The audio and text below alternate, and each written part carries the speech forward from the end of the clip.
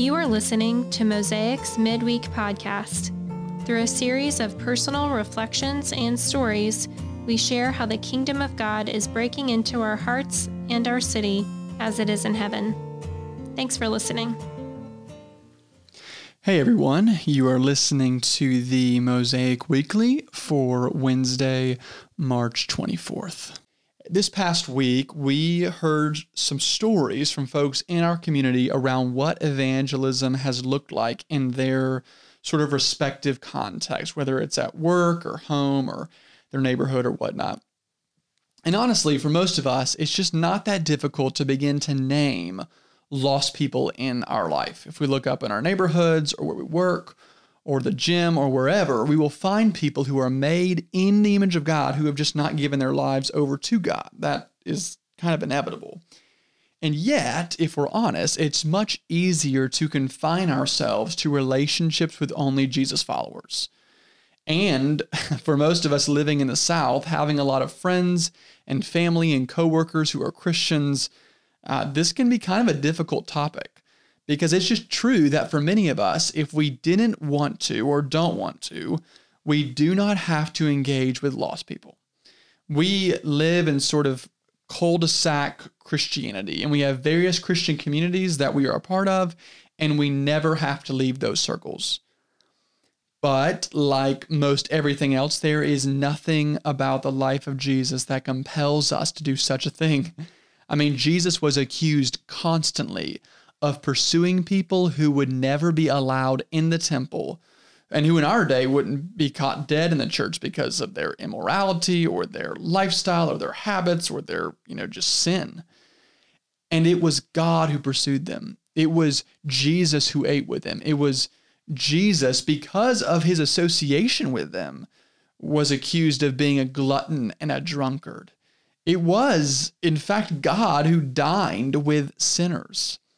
And finding ourselves in the American South in the 21st century, it can just be difficult to engage in the topic of Jesus at a serious level because, one, either people are convinced that they are already followers of Jesus because they know doctrinal statements, or two, they are convinced they want no part of Jesus because they have been wounded or hurt by the church in some form or fashion.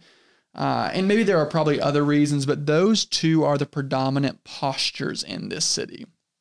And so I have found a couple of counter postures to take with people when talking about Jesus and the scriptures and how they kind of get played out in our lives. And the first comes out in the conversation that we all sort of dread in our heads. It is the day that we end up getting into some type of conversation where someone brings up something theological that seems to counteract an argument that we have, and we don't have the answer to it. And so we're at this crossroads. There's a moment where we decide if we're going to take the posture of a humble Jesus follower that says in response to something that has puzzled us or to a question that we are unsure of, I don't know. I don't know. It is actually such a disarming response. I don't know the answer to that, but I'd love to investigate it with you.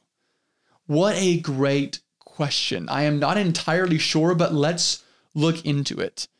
I think there is some underlying fear that sits underneath engaging with people outside the faith as if they are going to finally unlock the questions that people haven't ever unlocked, and that will be the complete undoing of our faith. And so we'd rather not touch that, and let's just not engage in that ever. But for me, I know some of the most growing things that have happened to me personally, as well as other Jesus followers I know, is non-believers asking open, honest questions that I don't have the answer to.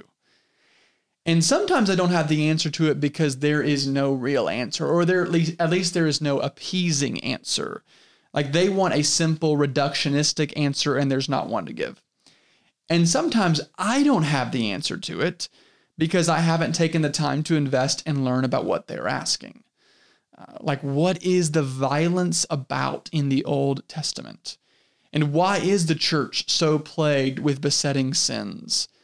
And did God actually create the world in 6 literal 24-hour days? And what does demon exorcism actually mean? And who actually is the Holy Spirit? And do you actually hear from him?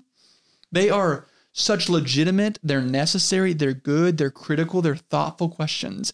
And if we, as people who are committed to the way of Jesus, are afraid of engaging those, and specifically engaging our friends with these questions, then we need to take those concerns to Jesus himself, who in fact is big enough to handle them. But we must be honest about our own fear of engaging those serious, critical, thoughtful questions. Because there is something freeing, and I believe something unpressurized, when you can say with confidence and security, like, goodness, what a great thought. I have absolutely no idea. I personally, again, have found the honesty is somewhat refreshing to people who don't follow Jesus.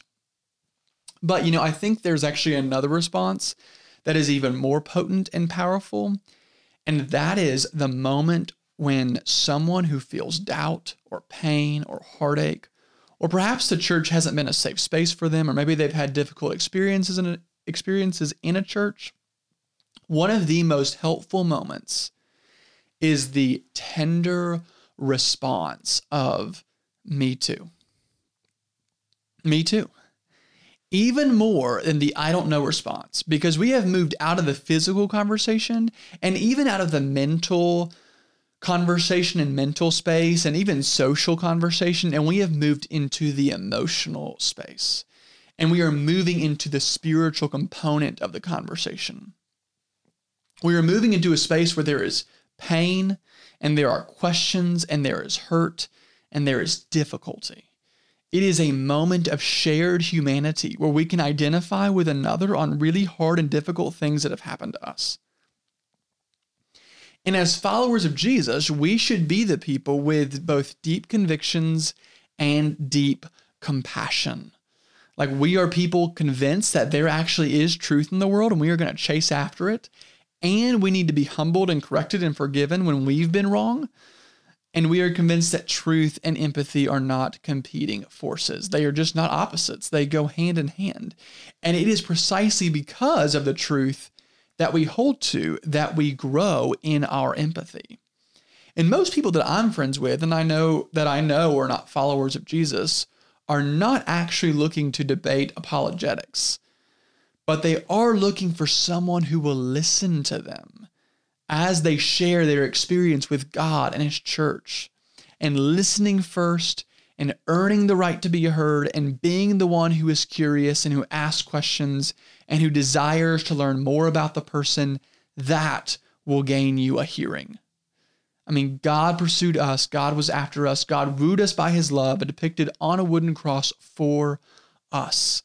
We were won over by God's love, not necessarily by God's argument.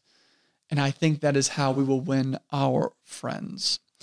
And then there's a third posture, and that posture is helping to show people through the scriptures, through church history, through your own life even, that the Jesus that they have believed in may not be the Jesus who has come down to live with us.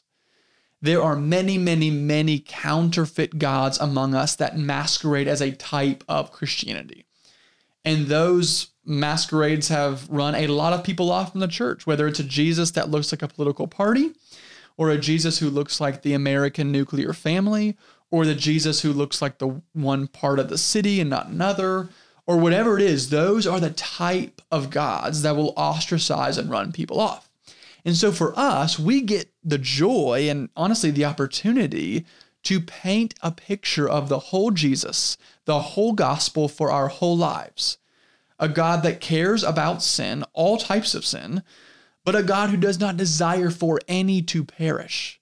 A God who is tender and compassionate to those who open themselves to him. And a God who will meet their deepest pain and transform their inner being. This is a God who is in fact stranger than fiction.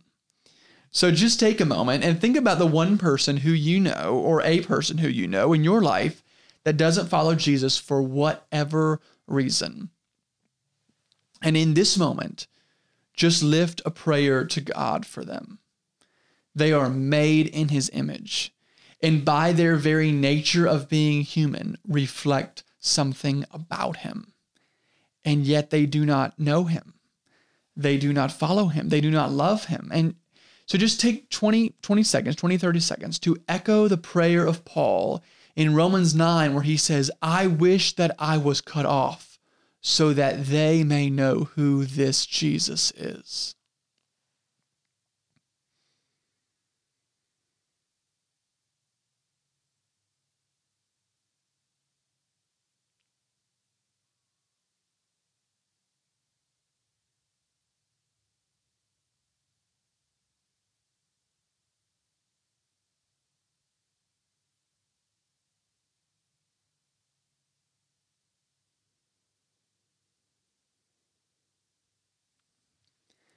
May we be bold and kind and gracious and truthful, and a people who listen and a people who love by his power. Grace and peace.